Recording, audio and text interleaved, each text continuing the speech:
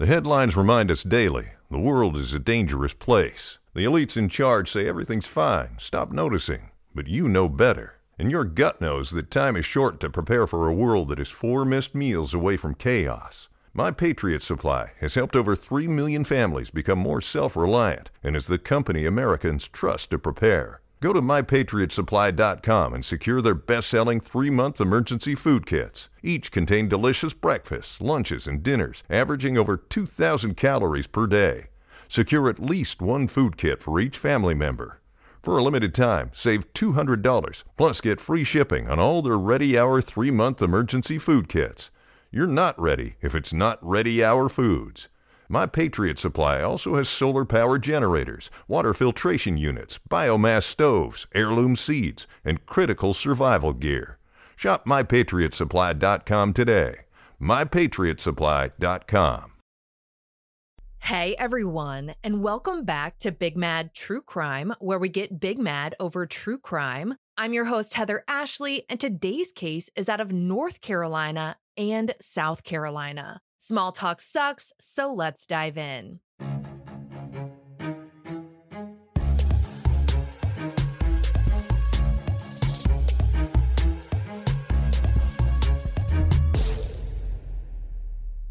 Edna Suttles was born on January 11th, 1941 in Travelers Rest, South Carolina, just below the North Carolina and South Carolina border. According to WBTV, she became the first female bail bondsman in South Carolina and was the owner of A1 Bail Bonding, a name that would have put her right at the top of the phone books, which were still relevant at the time. According to The State, a publication, not the actual state, Edna also owned a restaurant at one point, but wound up burning it down when she couldn't get a liquor license. Girl could bond people out of jail, but they wouldn't give her a liquor license. I don't support burning down your own business, but it is what it is, and Edna had sass. She was known for being fun, flamboyant, and iron-willed, as seen previously, and her Facebook, in no uncertain terms, showcased her sense of humor. She posted Maxine comics or photos with sayings like, "My fashion style is called whatever the heck still fits me," and 5 stages of a woman's life: to grow up, to fill out, to slim down, to hold it in, to hell with it.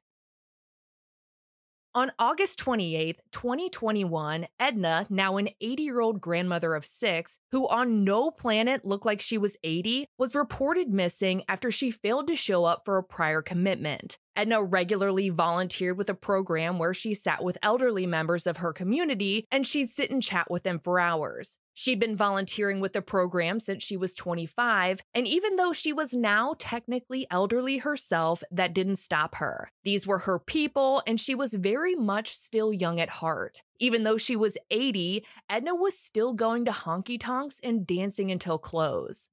Once Edna was reported missing, investigators wasted zero time trying to track her down. First, they went to her house, but they didn't find Edna or her 2014 Jeep Grand Cherokee. With no luck there, detectives spoke with other members of her family and her friends, but they all said they hadn't heard from her.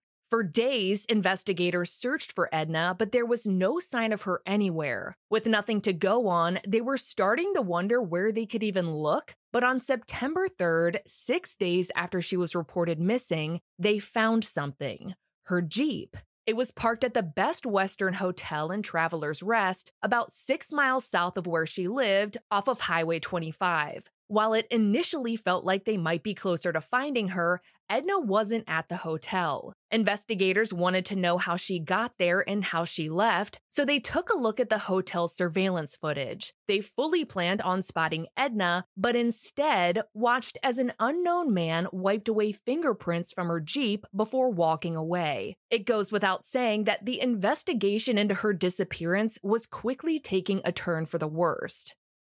After the man got done wiping off his prints, he started walking to the Food Lion in the shopping center right behind it. With that, detectives headed over to the Food Lion to look at their surveillance footage. They saw the same man from the hotel parking lot, but they also saw Edna. It made little to no sense considering that man had just walked away from her Jeep, but she was at the Food Lion along with him. The investigation took on warp speed, and according to court documents, with additional footage from the Food Lion, detectives were able to put together the following timeline. At 9:30 that morning, Edna left her house and drove her Jeep to the Food Lion. She parked next to a silver Chevy Cruze and waited in her car. 9 minutes later, the man from the hotel walked out of the Food Lion and waved at Edna's car while she sat in it. Investigators viewing the footage said that the two appeared to greet one another, and the man then went to his car, grabbed a small bag from inside, and brought the bag with him as he climbed into the front passenger seat of Edna's Jeep. Shortly thereafter, Edna drove off with the man still inside.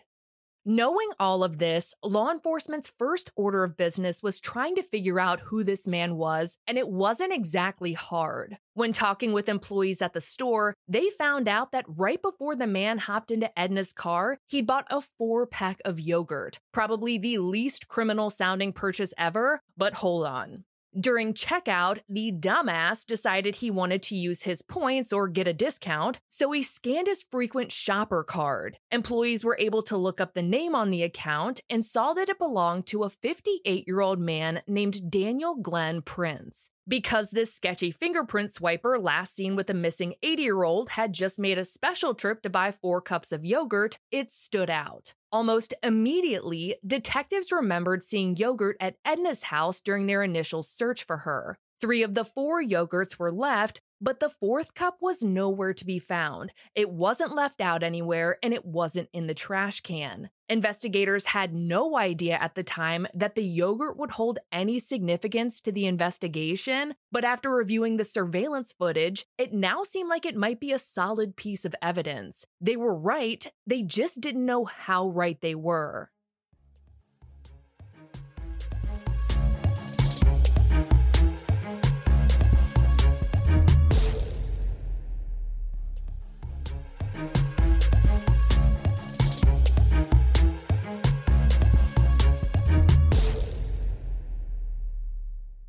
Detectives continued reviewing the footage from the Food Lion, hoping to see Edna or Daniel again, and they did. At 2:02 p.m., more than 4 hours after Edna and Daniel first left the store, Edna's Jeep pulled into the Food Lion parking lot and parked on the far side of the lot, basically as far away from the cameras as possible, but they were still able to catch a faint glimpse of what happened. They watched as Daniel got out of Edna's driver's side and walked to his car, which was parked all the way across the parking lot. Daniel then proceeded to help Edna get out of her Jeep and into his car. But according to court documents, due to Daniel parking in the far end of the parking lot, it was hard for investigators to see just how much help Edna needed to be transferred between the vehicles. As far as they could tell, she appeared to be motionless. However, she was still alive, at least at that time. The entire thing, Daniel getting out of Edna's Jeep, walking to his car, driving his car back to the Jeep, and getting Edna into his car, took 5 minutes. At 2:07 p.m., Daniel left Edna in his vehicle while he drove her Jeep to the Best Western, where it was later found. He then wiped down both the interior and exterior before walking back to the Food Lion, and 7 minutes later, Daniel drove off with Edna in his car. Through surveillance footage, phone records, and vehicle data, investigators were able to put together that Daniel turned off his phone after he left the parking lot. However, his car data showed that he drove an hour back to his house in Bostic, North Carolina. Court documents report that he didn't make any extended stops along the way, and for reference here, it is a hike to get from Edna's house to Daniel's, and both are in very rural areas. It is a hard pass to think that anyone would be in both places in one day by accident. With Daniel officially being suspicious AF, police started digging into his past. They found that he had quite the history, including possession of a firearm, assault and battery, and kidnapping. According to the state, in June of 1996, Daniel picked up a 25-year-old woman while she was walking home in Waterford, Michigan. After picking the woman up, Daniel proceeded to knock her unconscious and shackle her ankles. At some point, the woman woke up and tried to do anything she could to free herself, but all she could find was a flashlight. Daniel screamed at her that he would kill her, but instead of backing down, she continued looking around, found an Allen wrench, and stabbed him repeatedly. She kicked his ass and he threw her out of the car and sped off. The woman reported the attack to police and Daniel was found, arrested, and convicted of kidnapping. It took a year, but he was eventually sentenced to 13 to 30 years in prison, but only wound up serving the minimum before he was released in 2009. He completed parole in 2011 and then made the move to Gaston County, North Carolina, where he started working as a handyman. A short time later, he got married to a woman named Kathy, and the two bought a house in Bostic. At some point after moving to North Carolina, Daniel met Edna. According to the sheriff's office, 58-year-old married Daniel and 80-year-old Edna had an intimate relationship. How that relationship came about, no one knows. It's possible she could have reached out to him for some handiwork, but as I said earlier, no one really knows.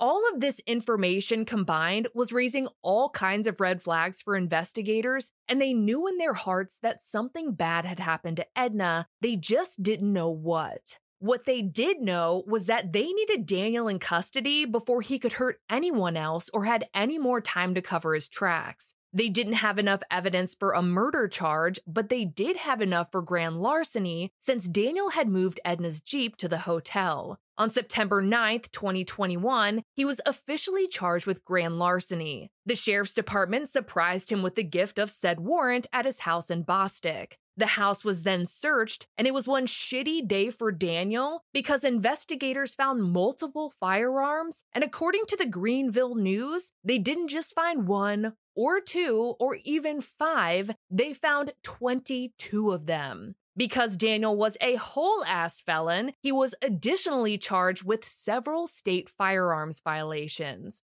Court records show that investigators also found legal documents, a driver's license and passport, bank statements, and debit cards belonging to a 71-year-old North Carolina woman named Nancy Rego. With that, detectives started to worry that they'd stumbled across the name of another potential victim. They asked Daniel about Nancy, and he explained that he had her documents because they were dating and he was her power of attorney. Investigators were able to prove that Nancy did indeed sign over her power of attorney to Daniel in September of 2017. Since Daniel and Nancy had been dating at the time, signing over her power of attorney wasn't exactly the most suspicious thing in the world, but because it was Daniel, it was still suspicious. Especially considering the fact that no one had seen Nancy since November of 2017. Not since her mother, Dolores, had died unexpectedly that same month on November 8th.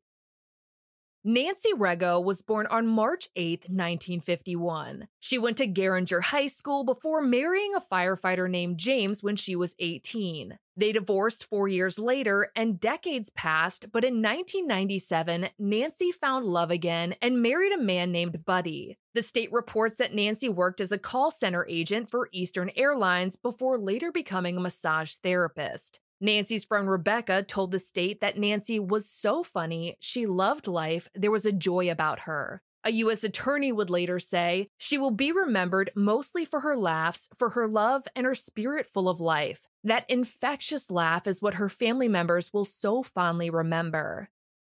Nancy was still married to Buddy when she met Daniel Prince after he moved to North Carolina, after his kidnapping conviction. Daniel had placed an ad as a handyman, which Nancy answered. And although she and Daniel were both married, they began a relationship. Nancy eventually introduced Daniel to her mother, Dolores, who was recovering from an ankle injury at the time. Born on October 13, 1929, Dolores grew up in the Great Depression. She went on to marry a man named Charles, who served in World War II and the Korean War, where he received a Purple Heart. They had 2 children in the early 1950s, one of them being Nancy and Nancy's brother Mark. According to Dolores' obituary, she retired in 1987 as the general manager for Morris E. Trotter & Son, a property management and realtor company in Charlotte. A U.S. attorney later said, Dolores was a wonderful mother. She was beautiful, she loved to sing, and she reminded family and friends of Elizabeth Taylor. Being compared to Elizabeth Taylor makes my entire heart glow for her.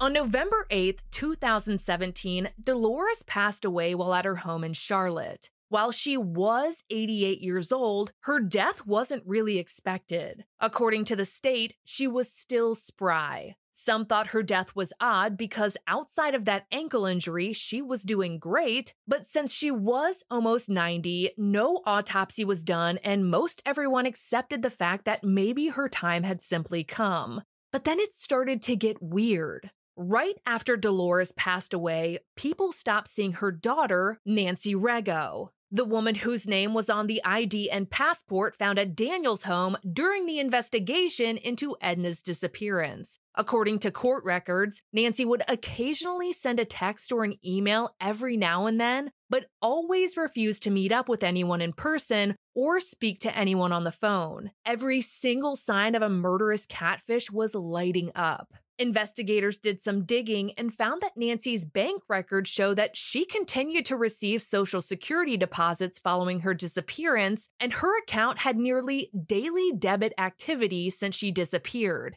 It was Daniel that was using Nancy's money. The Charlotte Observer reported that investigators also found that in June of 2018, Daniel got into a wreck while driving none other than Nancy's car. But Nancy had never been reported missing, so Daniel driving her car around wasn't suspicious. The vehicle was towed, never picked up, and eventually auctioned off. Following the wreck, Daniel's wife bought him a Jeep Renegade. While North Carolina investigators continued looking into Nancy's disappearance, the FBI opened a federal kidnapping investigation in the case of still missing 80-year-old Edna. Court records show that investigators interviewed Daniel on September 9th and 16th, and it was during those interviews that Daniel said he considered Edna his friend. He admitted to traveling from North Carolina to visit Edna on August 27th, the day before she was reported missing. He said he'd seen her multiple times that month, and that time he was there on handyman business. Daniel told investigators that he had nothing to do with Edna's disappearance and was adamant that he dropped her off at her house after leaving the Food Lion parking lot.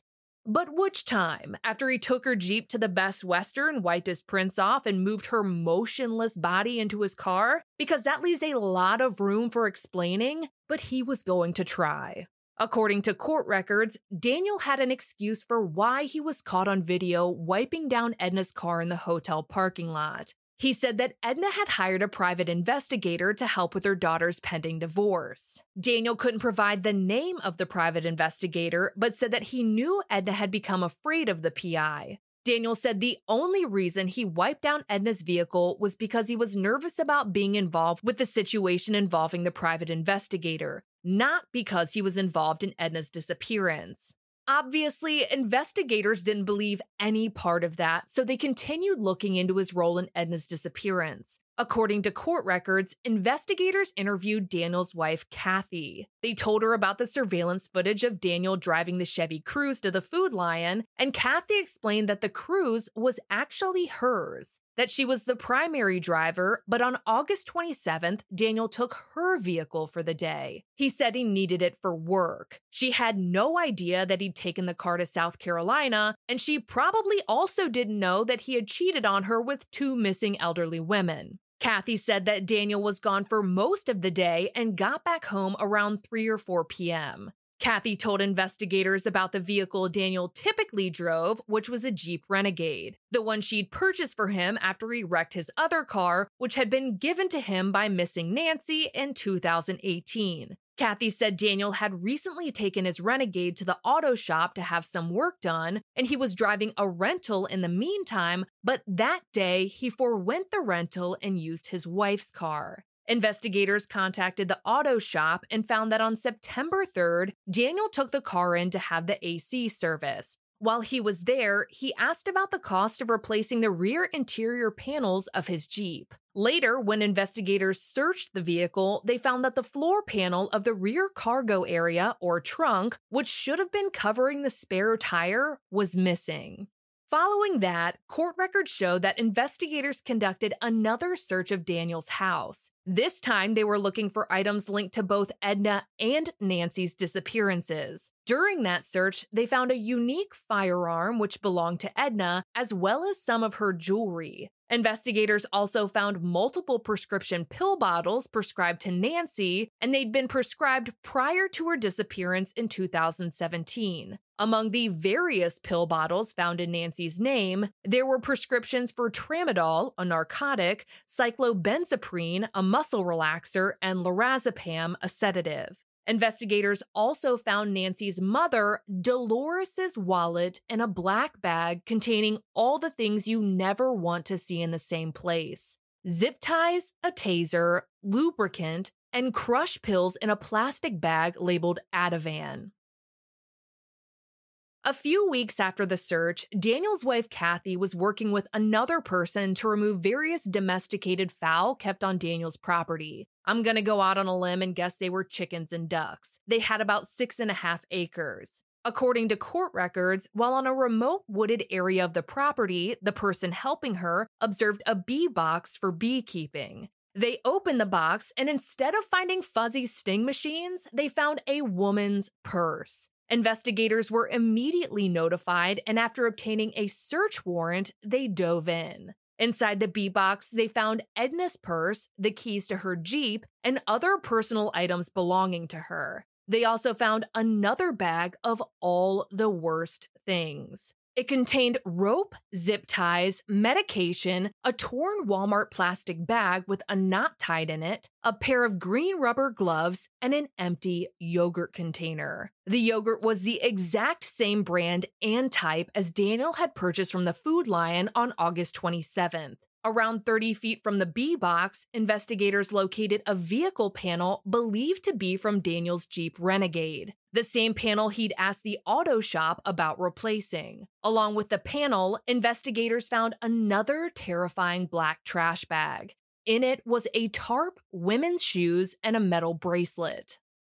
According to court records, the remnants of the yogurt cup were sent off for forensic testing, and in it, they found all 3 of Nancy's prescription medications. They weren't able to determine a quantity or concentration of the drugs from the sample. However, an FBI forensic toxicologist told the investigators that a mixture of those 3 substances would have an incapacitating effect on an individual, even in very small concentrations. Furthermore, the effect of those 3 drugs on an elderly person, like Edna, could be even more pronounced due to their reduced ability to process drugs of that nature. During an examination of the zip ties in the interior of the plastic Walmart bag from the bee box, the lab found Edna's DNA. In testing the interior and exterior of both green rubber gloves, both Daniel and Edna's DNA were found. Court records report that with the lab results in, investigators believe that Edna was drugged with the yogurt at her house, that Daniel then took Edna to his place in North Carolina, where he zip-tied her hands and used the bag to suffocate her, wearing the gloves while disposing of her body. After coming to that conclusion, a cadaver dog was brought to Daniel's property to see if they might be able to locate any human remains. None were found during the search, however, the canine did make a strong alert to the scent of human decomposition, where the vehicle panel, trash bag, and tarp were recovered. Investigators concluded that Edna's body had likely been there at some point.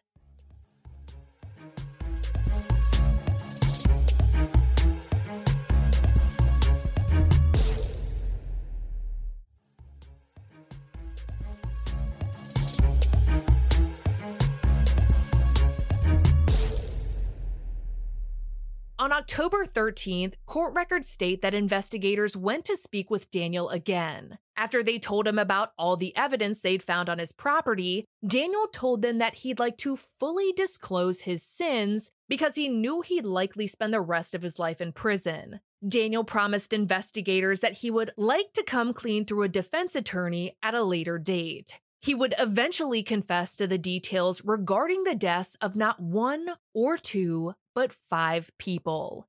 Daniel said that for his first murder, he assisted a close friend with the euthanasia of a family member. He then stated that is one body. He went on to say that his friend then had feelings of remorse and was going to tell, so his friend became the second body. Daniel told investigators about another friend he tried to help who also ended up dying. Daniel didn't report the death and instead disposed of the body so he could keep collecting the friend's Social Security benefits. Daniel also described an incident in which someone tried to rob him, but the robbery didn't work out well for the robber. He stated that after the attempted robbery, he drove to a rural area, disposed of the body, and cleaned up after the incident. Court records show that when questioned specifically about Edna's disappearance, Daniel declined to provide additional information without an attorney, but stated that he could take law enforcement to the location of Edna's body within 3 feet.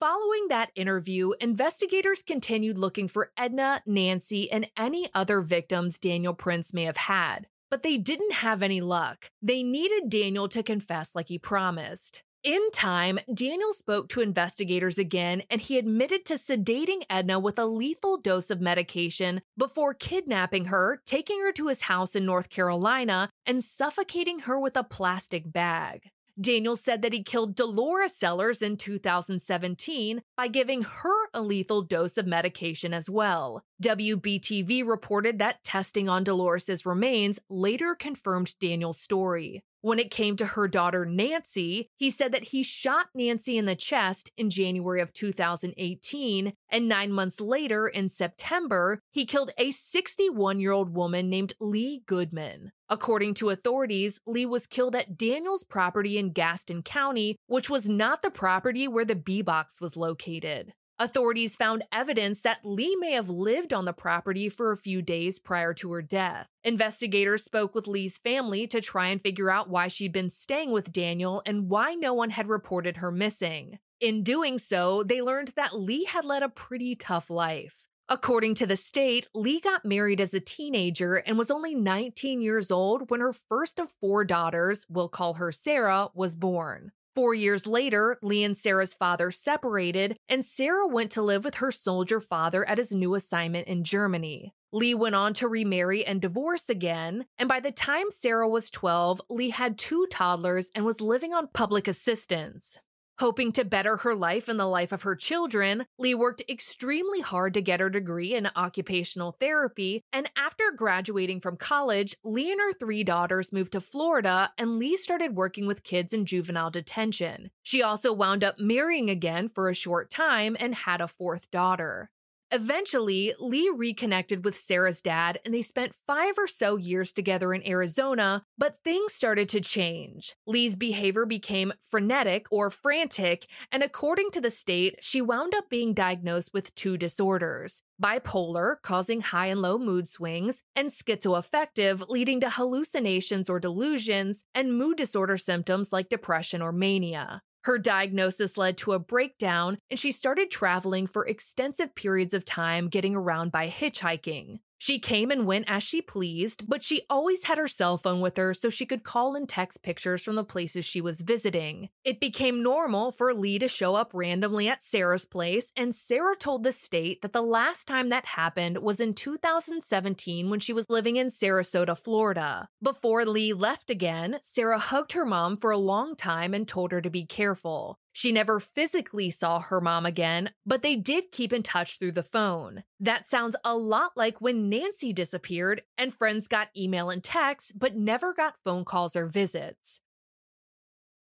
According to the state, on or around September 11th, 2018, Lee was at a rest stop hitchhiking in North Carolina when she met Daniel Prince. She told Daniel that she was hoping to travel to Atlanta because she was afraid of hurricanes and one was brewing in the Atlantic Ocean. Daniel told her he could help her out, but Daniel didn't end up giving Lee a ride to Atlanta. Instead, Lee went to stay at Daniel's place in Gaston, North Carolina. All we know about what happened next is that Lee was seen with Daniel at a North Carolina restaurant a few days later. That was the last time anyone saw her. The state reported that every now and then, Sarah or her sisters would get a text from Lee's phone, but she never visited again. That's because she had been murdered, and Daniel was using her phone to make it seem like Lee was alive and well.